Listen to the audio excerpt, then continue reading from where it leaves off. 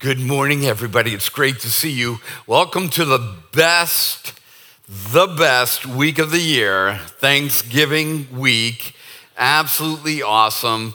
I don't know why. Well, I know why I like it. There's no pretense about Thanksgiving, I don't have to worry about what to give Joshua. I don't have to worry about what Drew wants for Christmas. This is where we're just thankful and we discover thankfulness before God and just eat until we're just full and watch football and play Super Nintendo with the grandkids and just a great time. How many of you have already set up your Christmas lights?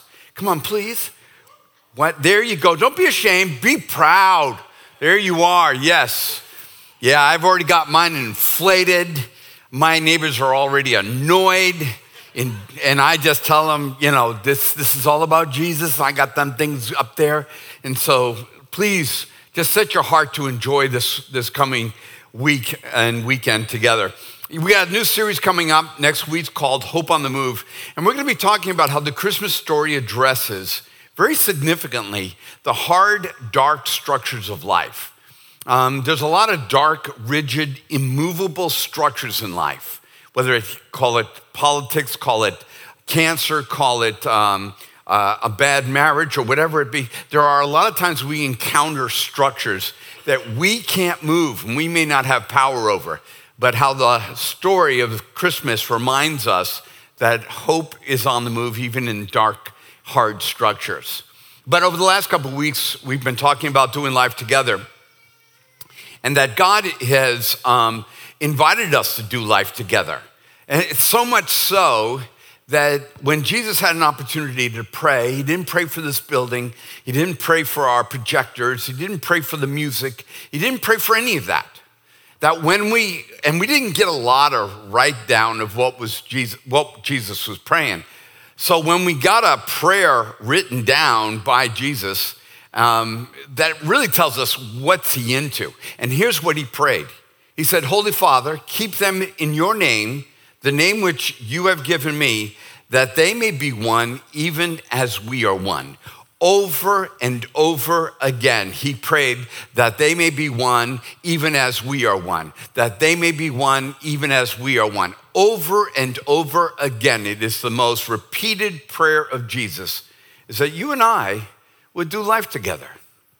And that we wouldn't just be together, because you can do that at a bar, that we wouldn't be just together because you can do that in a political party, that we wouldn't just be together, we call that a workplace, but that we would be together as he is together, Father, Son, Holy Spirit, in complete love, truth, peace, mercy, compassion. And so that's what God's called us to and how to live together. Together has an ethos. It has a culture. It's kind of like a couple. You'll hear people say, yeah, I've been married for 45 years. But that could be just 45 years of you being a jerk. That could be 45 years of manipulation. It could just be you guys doing time together. That together, as God has called us to be together, has a culture. It has an ethos. It has character. And so what we're rediscovering is, what does that look like for us as a church, as the body of Christ? What does that culture look like? What is it supposed to be like? And so last week, we went back and we rediscovered what together in the church looked like. It's what it looked like in when the biscuits just came out of the oven. And I don't know about you, but I'm a biscuit guy. So if you're a biscuit cooker, put me on your list. But here's the thing about biscuits that I've discovered. Last week, the ladies had a women's breakfast, which was great. And usually I get a little sampling of the Lord's ministry when my wife brings home me a little tray. It's the Lord's work. It's the Lord's work. And so when she'll bring me home a tray, and it had biscuits. And she goes, you're going to love these biscuits. And they were, and I ate them. And I was kind of like, that's a good biscuit, But that there's no biscuit like the biscuit when it comes out of the oven. Now, we try all kinds of alchemy and voodoo to try to bring the biscuit back. You'll take that biscuit and you'll put it in a frying pan with a little bit of butter, and you'll just kind of take it and you'll squash it down, and you'll take it and make it crunchy, and you'll try to rejuvenate the biscuit. Or maybe you've learned the microwave trick. The microwave trick is you put it on a plate, then you get a paper towel and you put a little bit of wet on the paper towel and you stick it in there. Or if you have one of those things like it's kind of like a chicken fryer, dry fryer, what do they call those things? Air fryer. Yeah, you put it in an air fryer. I don't get around the kitchen that much, but there's something when that oven opens up and they are fresh. And so what has happened to church is here we are in the 21st century, and I think the biscuits got cold, and the biscuits got a little stale, and we added some things to these biscuits, and these biscuits don't taste good anymore. I mean, look at it. We make it hard to be a Christian. We added a couple more rules about being a Christian. We don't dance, we don't drink, we don't listen to rock and roll, or so-called. I don't know who those people are, but they don't. Then we're thinking, well, what we need to get back to is the 1950s.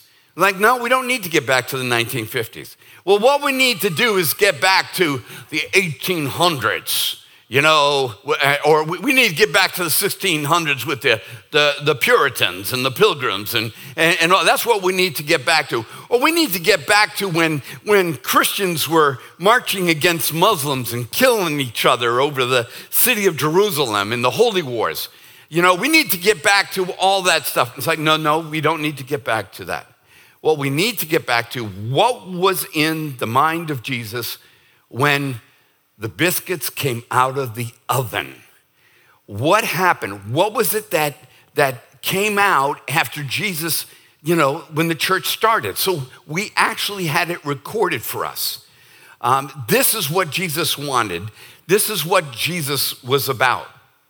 Acts chapter 2, the Holy Spirit has fallen, Jesus has ascended, and then this is what the church does. This is what was recorded in Scripture, because this is what Jesus prayed for. It says, and they continually devoted themselves to the apostles' teaching, to fellowship, to the breaking of bread, and to prayer. And everyone kept feeling a sense of awe, and many signs and wonders were taking place through the apostles. See, they were committed to the apostles' teaching. They wanted to grow. They wanted to learn. They wanted to hear how Jesus taught. They were committed to relationship together and to fellowship. They were committed to sacramental living, that coming back to the table of Christ, where forgiveness happens. They were a people of forgiveness. They were a people who sought prayer. They prayed to God and they honored God, but they also prayed for one another. They were living in community. This is the smell of fresh biscuits. This is what the church was like. And all those who believed were together and all had all things in common. They began selling their property and possessions and were sharing them with all as anyone might have need. Day by day, continuing with one mind in the temple, breaking bread from house to house, they were taking their meals together with gladness and sincerity of heart, praising God and having favor with all the people. I don't know about you, but compared to that, church today is some nasty, stale biscuits. It really is. And so what God is calling us back to is to experience and to live church together, to do life together. And I'm a pragmatist. I'm a A-type personality. I am a baby boomer, so that means I'm into process. It's like you do these 5 steps and you'll have success type of guy. And so when I think about, we do small groups. And so we have all these small groups, and the idea is you pick one, go to a small group. And so people asked me this last semester, is like, hey, do a small group. I'm like, okay. But then I began to notice that people came to my small group, and what I would expect is if you come to my small group, you join my small group, then that's it. You don't go to another small group. Because if you go to another small group, I'm wasting my time. If you're just gonna go to another small group, then why am I doing a small group? It's like, I don't need to do it. But sure enough, people would come to my group and they'd be like, okay, well, tomorrow we're going to Chris's small group. I'm like, oh, you're in Chris's small group too, huh? Yeah. And then we're going to Josh's small group with the guys. It's like, oh, you're going to that group too. And I'm like, what the heck? Why am I wasting my time having a group if these people are going to go to all these other groups? It's because I lost vision of what the church was supposed to be. It's said in the scriptures, day by day, continuing with one mind in the temple, breaking bread from house to house. It's like, I'm from a generation that you do your Sunday thing and get it over with. Yeah, and that's why in churches, we cater to that. We do church on Saturdays so that you can knock it out. I loved being Catholic. I was Catholic for a long time in my life. You could do Mass on Saturday afternoon. You could do Mass on Sunday, and then it was like you do it early in the morning. And if you messed up, you could do Sunday at night. I don't know. Obviously, you're not watching Sunday Night Football, but you could always do that.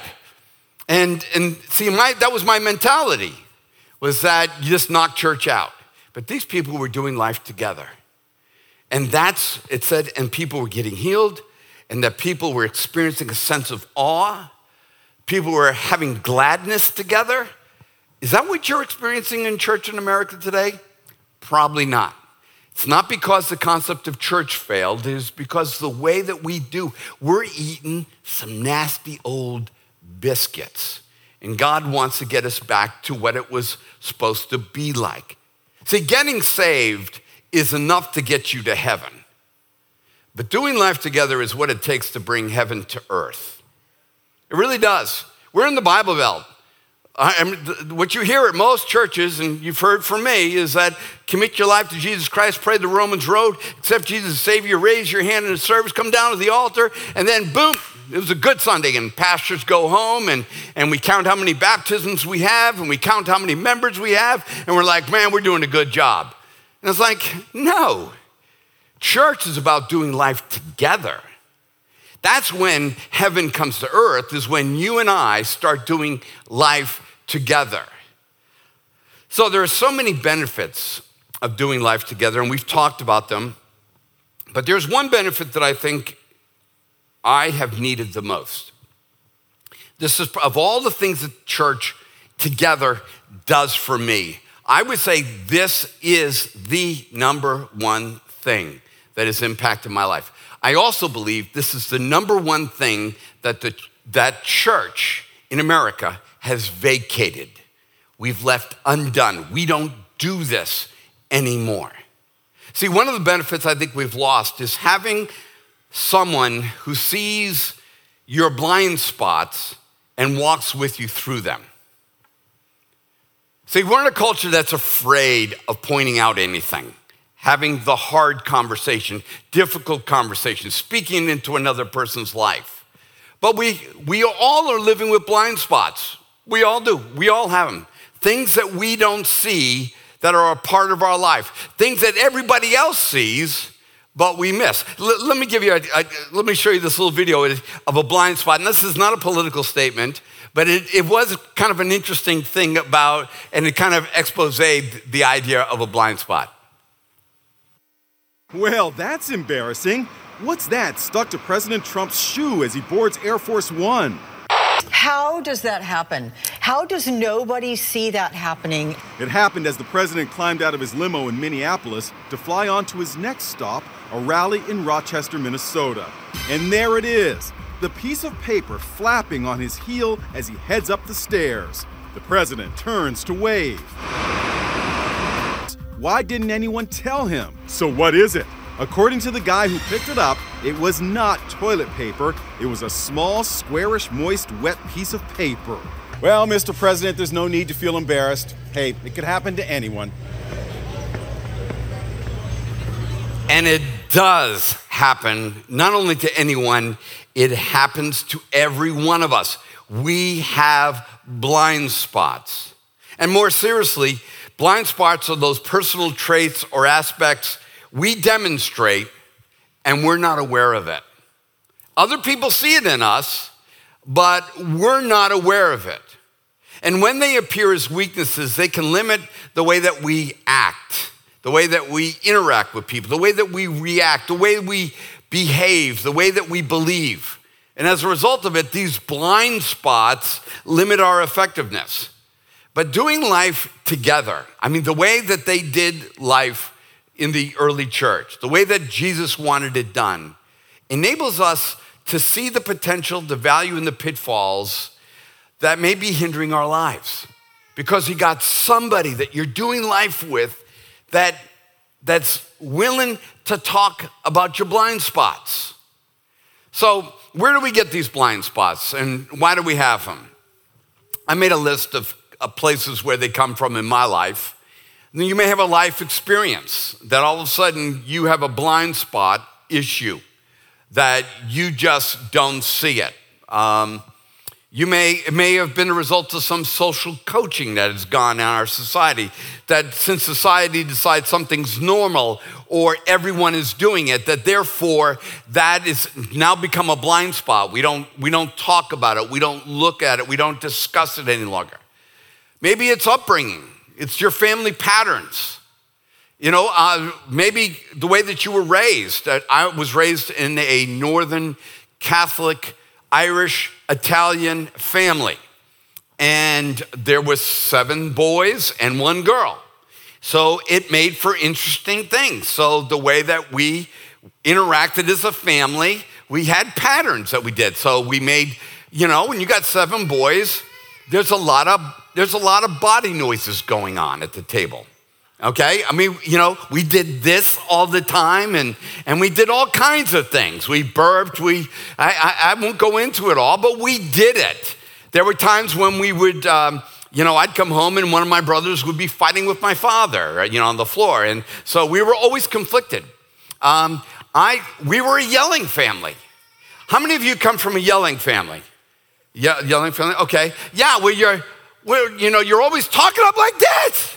I love you, you moron. You're a jerk, but I love you. And so in my family, we always yelled. But you know what? You put us with a quiet family, and everybody's like, you guys are crazy. But what do you mean we're crazy? I love my brother. See, up in the Northeast, the cuss words, we didn't have cuss words. Those were just things that we said.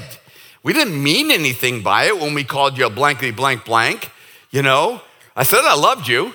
And so there are these patterns in our families. Racism is one of those, maybe a blind spot that happens, is that you didn't realize that you were being raised and trained or taught with a particular bias, that when you get older, you all of a sudden, you don't realize that I think that way.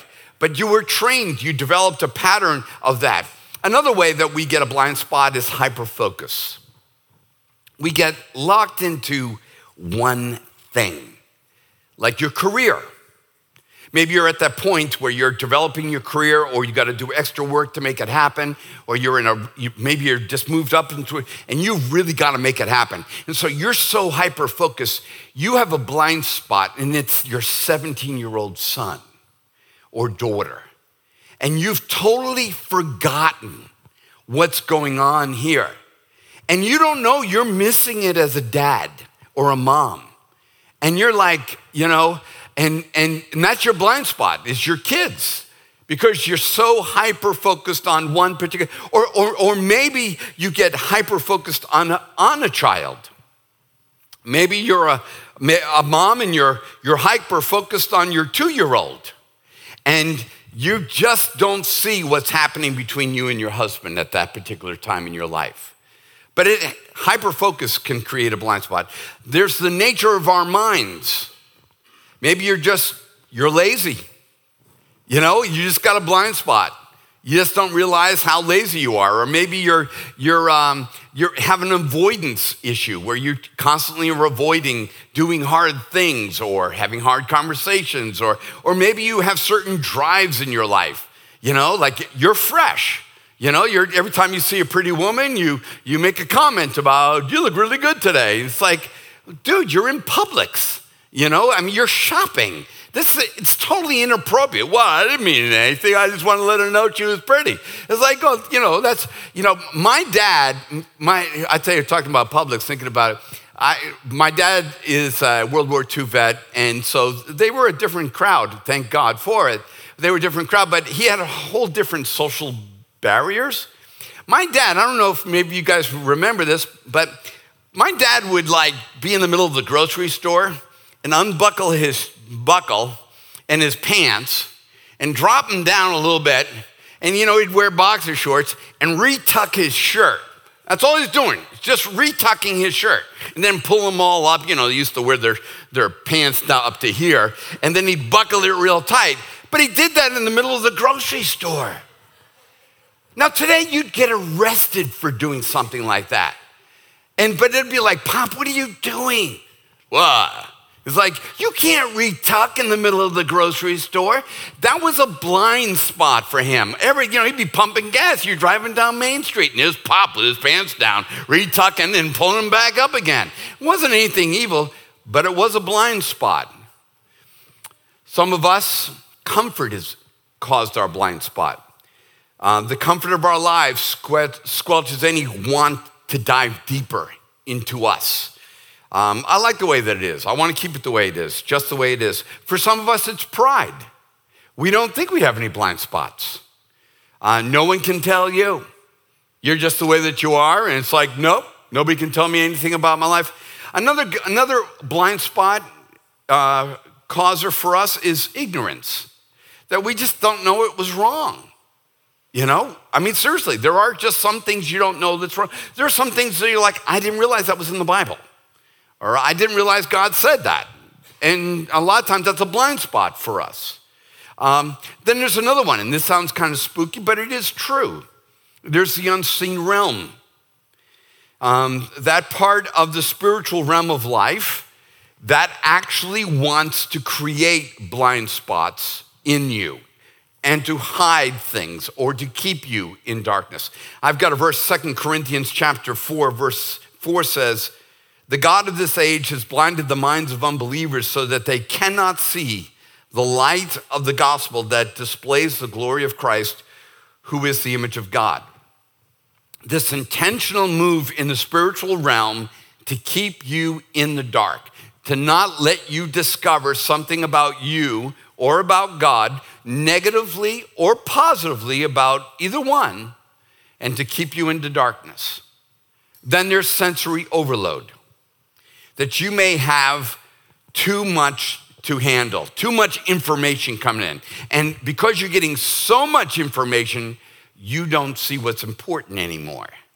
And then actually, so it's not like you don't see something, it's that you're seeing too much and you can't distinguish what's important. And that happened to me the other day. The countdown to Christmas. I got to get the lights up. I've got to get the tree up. I've got to get the little model train set up. I've got to get the inflatables up. I've got to get the chestnuts ordered. I've got to get all that stuff. These are all important to our family traditions.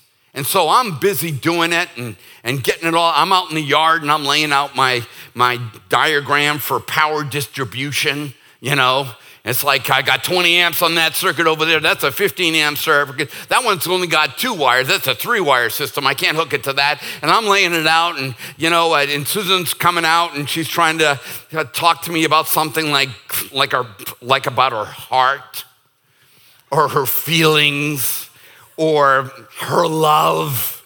And I'm just like, can you see I'm trying to work here? I'm trying to do love. I'm trying to do Christmas. And it's like, wait a minute, she's right in front of you. And it's like, what a blind spot. That when you get so overloaded with the things that you think, the things that are surrounded, you develop a blind spot to what's important in your life. So doing life together is the choice to invite other people who are devoted to God to speak into your life. Now that's scary. To open yourself up to allow people to talk into your life. See, we're in a culture that cancels everybody that says anything about our lives. We're in a culture that says, live your own truth. But when doing life together, there's this advantage that we get because when you have an opinion about life, you only have one opinion of life. I mean, yours. Wouldn't you like to add a couple more God-devoted opinions of life? Not any schmuck, okay? Not any doofus. I'm talking about being in a group of people that value what you value, that value God, that are submitted to the wisdom of God, and that humbly speak to each other in love for the sake of building each other up and speak into your life. Every one of us need that. This is what the church did. They spoke the way Jesus spoke. They valued what Jesus valued. And I know if you're here and you're kind of on the fringe, let me just put your heart at rest.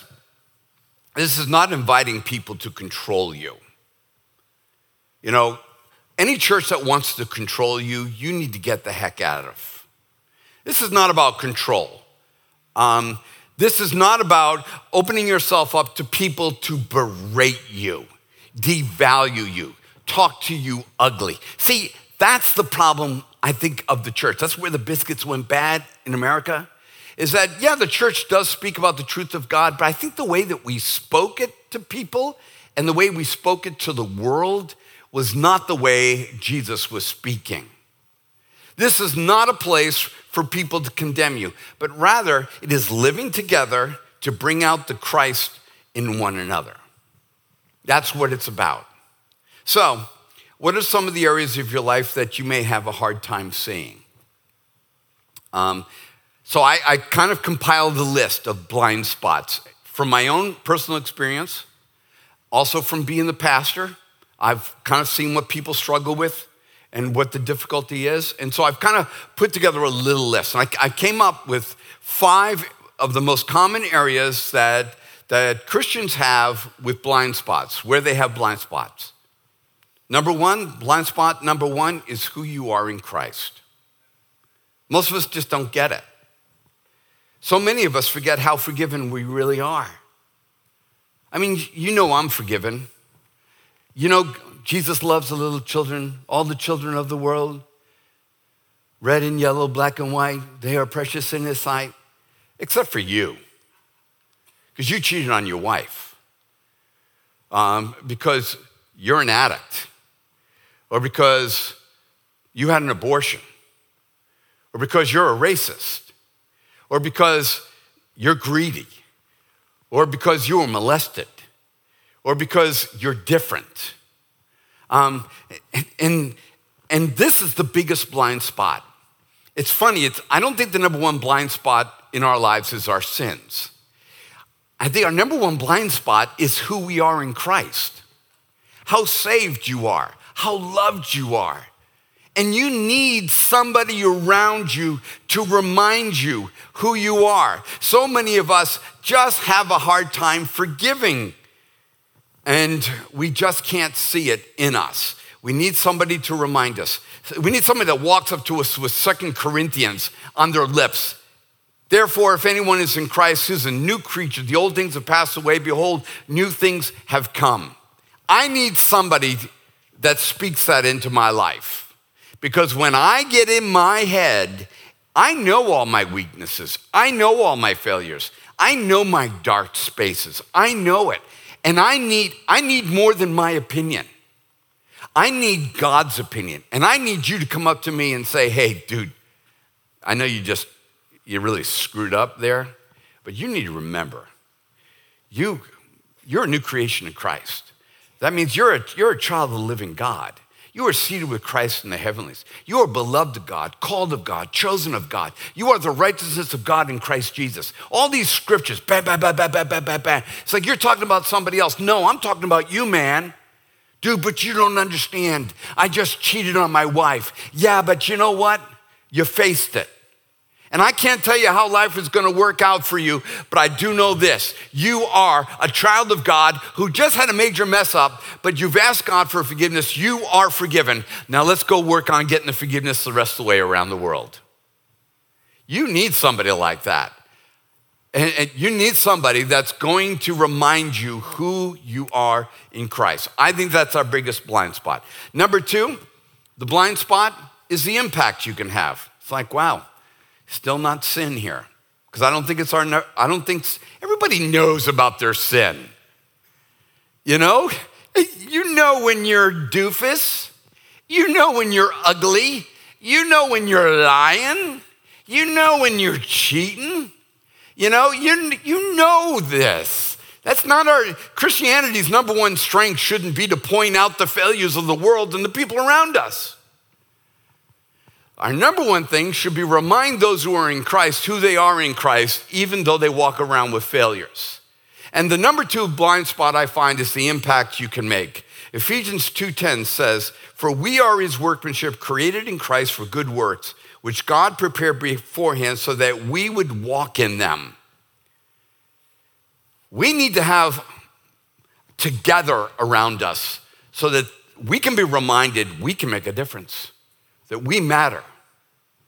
I have been in ministry now for like almost 40 years. And it's like, I would not be still the pastor of this church. And that's been like 25 something years. But I would not be the pastor if it wasn't for my staff. You say, why? I said, because I come in here every Monday morning and they got to take a load off of me. I know you think after Sunday morning I'm walking home like, I just told those people, man, I just laid them out. That was a good one. You think I'm kind of going through in the offering basket, throwing money up in the air. We're in the money, it's like, it's a great day, No, I'm going home and I'm thinking to myself, I suck. I can't believe I said that. I can't believe I did that. I can't believe I, cracked that joke. I can't believe I'll just kind of just beat myself up. So I'll come into work on a Monday and I'll be 9 out of 10 times, I'll be like, okay, guys, give me the news. That first service sucked. I'm so bad, I'll be like, you need to delete the first service. And that's why sometimes if you ever go on the web and you want to recommend a service to somebody, and you're like, hey, yeah, you need to see this service. And you're like, contact the church. Hey, I can't find it. It's like Pastor Paul had it deleted. Why? Because it was so terrible that the best we could do was get it off the internet. But my team, they don't lie to me. They don't be like, oh, shucks, you're good. They're like, okay, maybe that was a little strong, or maybe that was, okay, maybe that joke was a little inappropriate or whatever it is. But, and they'll remind me, they'll be like, don't quit. You're the guy. This is God's called you. Every one of us need that. Every dad here needs another dad to come up and put their arm around them and say, hey, don't you give up, man. Yeah. Every mother here needs another mother to come alongside and to encourage them. Every teenager, every person here needs somebody that comes along and says, I believe in you, not because I'm making up some nice fluffy cotton candy concept of everybody's a winner. That's a lie. No, but what's not a lie is we're new creations in Christ. Old things are passed away, that we are God's workmanship created for good works. Speaking God into another person's life. That God's got a plan for you. That was number two that we forget. Number three is this. Okay, this is where we get into it. Is your destructive proclivities. And some of you are like, proclivities? I don't have one of those. Or I got that removed from the doctor. And it's like, no. Proclivities are things that we have a habit of doing. Things that we say we won't do, but we do them anyway. Those are kind of like things that we're kind of inclined to. We all have them. We all have blind spots. 1 John 1:8 says this, if we say that we have no sin, we are deceiving ourselves and the truth is not in us. But most of you can't do that because you're afraid. And you know where you're most afraid? Right here. You'll cuss like a sailor, and I don't know why sailors get a bad rap. I I served with some Marines, and they were they had some language on them, but the cuss like a sailor, and it's like, but where you're most afraid to reveal yourself is right here. But the blind spot is that all of us have problems, all of us have sin, and we need a group of people that we're not afraid to speak the truth around about our lives and what's really going on in our lives. Paul said it this way, brethren, even if anyone is caught in a trespass, you who are spiritual, restore such a one in a spirit of gentleness, each one looking to yourself so that you too will not be tempted. Bear one another's burden and thereby fulfill the law of Christ. We need to be challenged in love. That whole atmosphere, it's like, listen, we need to be willing to challenge one another in love. It says, and do it in such a way as, you could have a problem with this one day in your life. But there's something powerful about having somebody that will come up and in love call you on your stuff. Because we all got stink. And I don't care if you're 80 here and you've been Baptist since you were born. I don't care if you're 17 and you're super cool. I don't care. We all got it. And this is a place where the pretense, people say, well, you got to bring your Sunday best. That's a lie. Bring your brokenness here. Bring your whacked out mind here. Bring your brokenhearted self here. Bring your guilt here. Bring your shame here, because we want it to be a place where it ends here, because you experience incredible love. But you got to be willing to allow yourself to be talked to. I got this beautiful example in my life about being challenged that I was working at the church, and I'm going to give names here because I want you to know this happened in real life. But I have a great friend here that's been a friend for over 25 years, Kathy Piscazio. She's in the back there. She works in the nursery a lot. Kathy Piscazio. And so I was working at the church, and Kathy was here, and she wanted to have a conversation with me, but I didn't want to have the conversation because I'm an A-type personality. That's a nice way of saying something else. But I'm an A-type personality, and I was busy, and she wanted to have a conversation, and I said something snarky to her. Now, remember, she's Italian like me, and she's from New York, and I'm from Boston, so I owe her anyway. But, so there's a natural animosity and binding together there. And so she was talking to me, and I just snarked off to her, said something rude. And then all of a sudden, Leslie Gramling comes from around the corner and says to me, don't talk to my friend that way. And not in some little gentle way. She said, don't talk to my friend that way. And I'm the pastor of this church, woman. And I was looking for 1 Corinthians. I forbid a woman to speak in the church. And I'm like, I really want to use that verse today. But it's like, what did I know in this situation? This person doesn't want to hurt me. This person wants to grow me. This person isn't looking to tear me down. She's not looking to embarrass me. She's not trying to crush me. She's not trying to berate me, but she is going to call me on my stuff.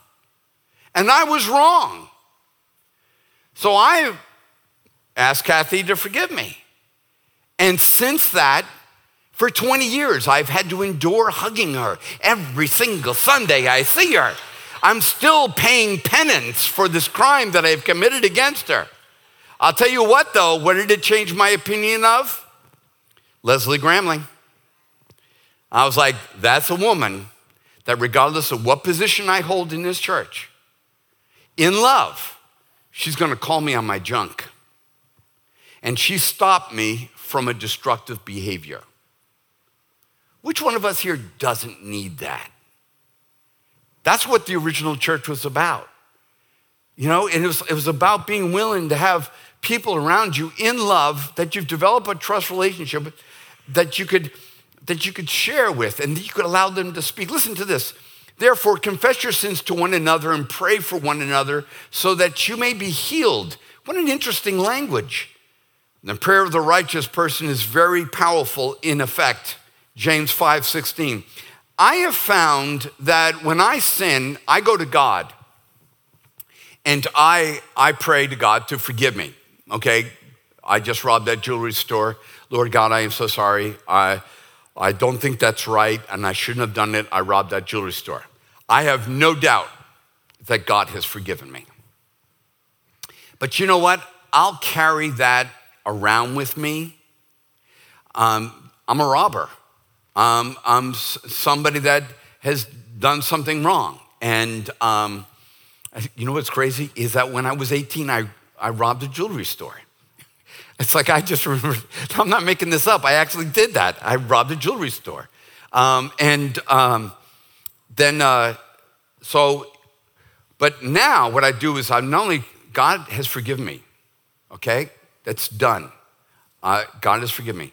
But when I go up to another human being that I trust, and I go to Brady and I say, Brady, dude, I got to get this thing off of me. I need to let you know, I robbed Colucci's. You know, I robbed the jewelry store, and it wasn't Colucci's, by the way. Okay, but I just throwing that out there. I robbed the jewelry store. I'm like, dude, I need you to pray with me. There's something about that horizontal admission that works in the psyche of our minds. Christianity has always been vertical and horizontal. You know, committing yourself to the apostles' teaching, yeah, that's cool. Committing yourself to fellowship. It's the horizontal end. And so there's something about when you can get real, not with everybody, but when you can go up to somebody and say, listen, dude, I want to let you know, I've asked God to forgive me, but I cheated on my wife. All right. Okay. There's something powerful about doing life together. It said that confess your sins one to another and pray for one another so that you may be healed. I really don't, yes, you know, Catholics got this right in a wrong kind of way. When I was raised Catholic, what you had to do is if you sinned, you went to the priest, you confessed your sin, you went into a little booth, and then he would absolve you of your sin, and then you could receive communion. That was all messed up. That's some bad biscuits right there, cold biscuits. No, I was already forgiven by praying to Jesus myself. But there is a strength of restoration that happens confessing your faults to one another. You know, there's just something therapeutic and healing to the human mind that somebody else knows, somebody else safe, somebody who doesn't share it with everybody or turn it into a prayer request on the internet. Therefore, laying aside falsehood, speak truth, each one of you with his neighbor, so we are members of one another. I love this. This isn't lying about how big your fish was when you caught it. This is not about lying about, you know, in that sense. It's speaking truth with each other. It means drop the pretense. You know, on Sunday morning, I mean, let's be honest, there's a lot of pretense that goes on here. You know, we come in, it's like, how are you doing? Good, man, it's amazing. And you just fought like cats and dogs out there with your wife. You know, I mean, you just like, the day before something going on, but we'll come in here and he's like, stop that. Stop pretending in front of everybody. Not that you got to stand up here and be honest in front of everybody, but part of the body, find yourself in Christ, people that you can fully disclose to, that you can be honest with. And then on the other side, this could also mean this, speak the truth to each other. Meaning that if your brother's got something going wrong in his life, don't lie to him. Oh, dude, man, don't worry about that. Everybody struggles with that. No, you need to call him on it. Sometimes people will, they'll do you wrong. And they'll be like, I'm so sorry, that was wrong of me. And you'll be like, oh, what? What? No, that's not it. I didn't know. It's like, get honest. Yeah, I gotta be honest with you, that did rock me a little bit, but I just wanna let you know you're forgiven. You know, but we won't do that. You know, I'm in relationships with, right now, I have no doubt that I have enough guys around me that if they saw me yelling at my wife in the parking lot, I'm willing to bet one of you guys in relationship with me would be like, hey, Paul, what's going on, man? Because I know that's not you. I know you know better. There's got to be something going on in your life. But if you would just let me like yell at my wife and not call me on it, what's up with that? He says, stop that pretense.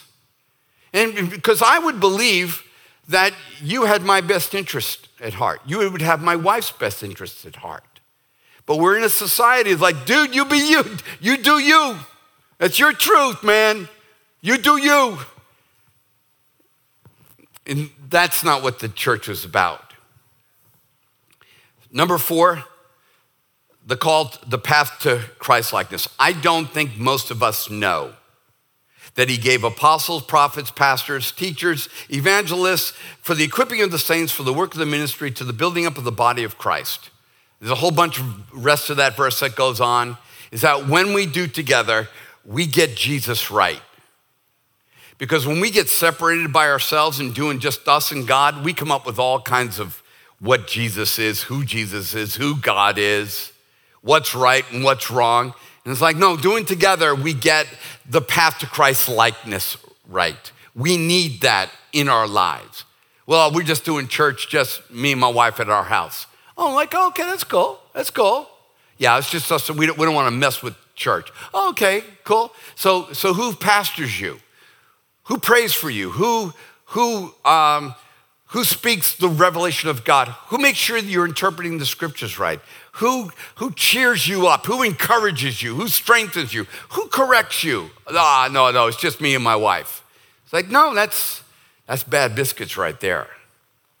But God has called us into relationship together so that we can discover what the path of Christ-likeness looks like. And here's the last one, number 5. And we'll close with this. Number 5 blind spot, who you are in Christ. And I know any of you have been taking notes like Katie over there. You just realize number 1 and number 5 are exactly the same.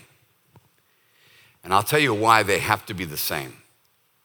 Because you need to be doubly reminded who you are in Christ, then you need to be singly reminded what you have done wrong. See, the church is real good at reminding us who's the evildoers. But what we failed to do is over and over and over and over remind you what God has made clean, let no man call unclean. That that he has forgiven and thrown our sins as far as the east is from the west.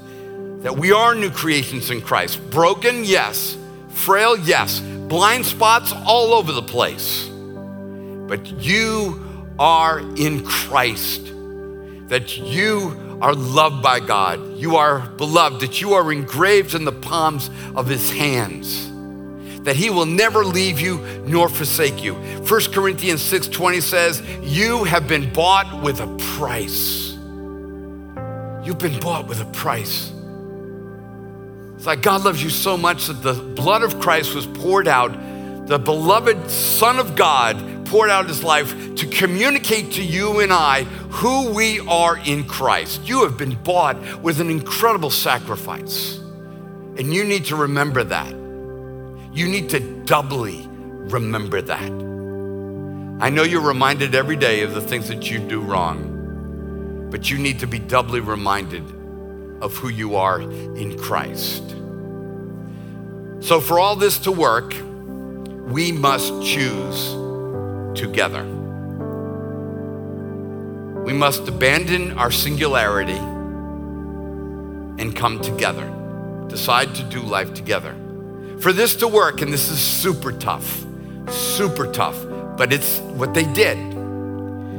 We have to value the journey into Christ's likeness in one another and in ourselves more than we value the comfort and the status quo of the relationship. We got to value Christ-likeness higher than everything. Yeah, but that means you and your brother you're going to have conflict. Yeah, I'm going to value Christ-likeness over the comfort of this relationship. Too many of us, in order to keep the status quo, not to screw it up, to keep everything comfortable, we will avoid an obvious truth or avoid an obvious wrong just to keep the status quo. But we need to make the decision that, you know what?